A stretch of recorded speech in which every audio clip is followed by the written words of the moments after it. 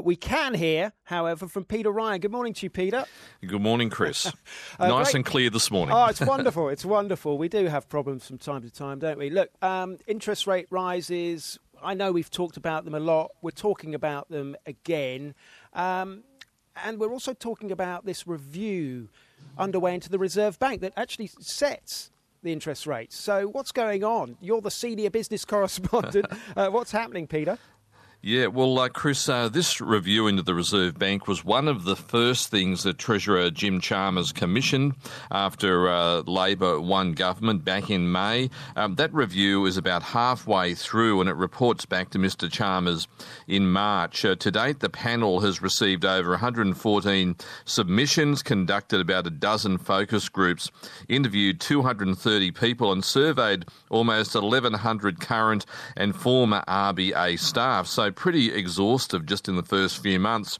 Now, the panel of economists undertaking the review spoke at an event hosted yesterday by the economic think tank CEDA.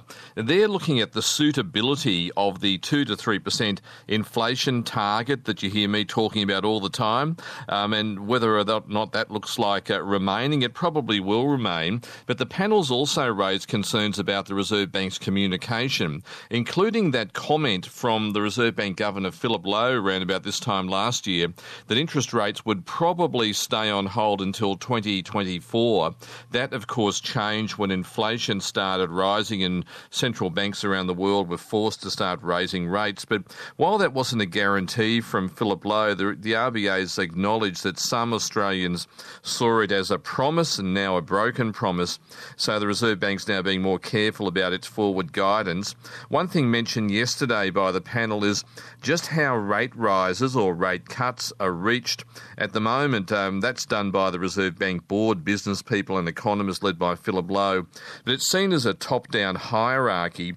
The panel is canvassing whether it might be a good idea to have a separate board to set monetary policy or interest rates. That's something that goes on at the Bank of England and the Bank of Canada, where the board only looks at monetary policy and nothing else. Sounds pretty exciting, doesn't it? So halfway through the review, that looks like a live option and a key part of what could be a bit of a shake-up at the Reserve Bank next year. Yeah, shake-up. I mean, Philip Lowe, he's copped a lot of criticism over the past year, as you've sort of indicated, for various reasons. Do you think he'll survive? Well, Philip Lowe certainly has been controversial, and as the independent governor of the Independent Reserve Bank, he calls it as he sees it, as we saw the other day with his comments about the need to temper wages growth. But he's also conceded recently that the confusion over his 2024 low rates comment damaged the reputation of the Reserve Bank.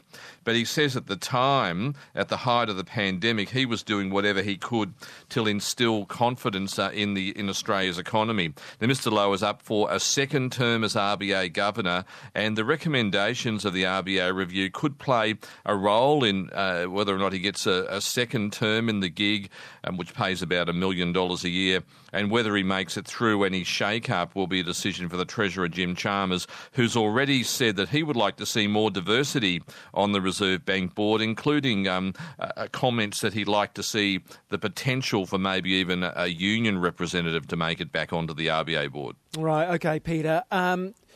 You will not have missed the story about the former Treasurer, Josh Frydenberg. You would have spoken a lot about him, of course, while he was Treasurer. He appointed Philip Lowe as the RBA Governor, and he, as we've been talking about this morning, has been talking about Scott Morrison for the first time, appointing himself to multiple ministries. I just wondered what you made of all that. Well, that's right. I mean, Josh Frydenberg appointed Philip Lowe, who had been Deputy Governor of the Reserve Bank before, and actually Philip Lowe is a Reserve Bank lifer. But we've just been talking about governance, communication and transparency at the Reserve Bank, but it seems that even bigger issues at the top of the former government led by Scott Morrison, and top ministers and supporters like Josh Frydenberg clearly taken by surprise by those multiple ministries, and we'll be hearing a bit more more about that later on today. Mr Frydenberg was known to be fiercely loyal to Scott Morrison and known to have rebuffed suggestions late last year that he should have perhaps challenged Mr Morrison for the top job as Prime Minister in a bid to perhaps save the furniture at the federal election, given that there were signs that it was going to be a close affair. Mr Frydenberg joined the global investment bank Goldman Sachs shortly after losing the election, and of course his seat of Kooyong in Melbourne. He's kept a bit of a low profile until now, but it's pretty clear that behind the scenes he's been absolutely seething about being kept in the dark by Scott Morrison. So you'd imagine more to come on this from Josh Frydenberg and also other cabinet ministers who would have been upset about finding out from an Anthony Albanese press conference that Scott Morrison was pretty much running the place. Yes, you do feel that there will be more to come, as you say. All right, Peter, thank you very much indeed. Okay, Chris. Peter Ryan, our senior business correspondent. You're with us here on ABC News Radio. Sport coming up in just a moment.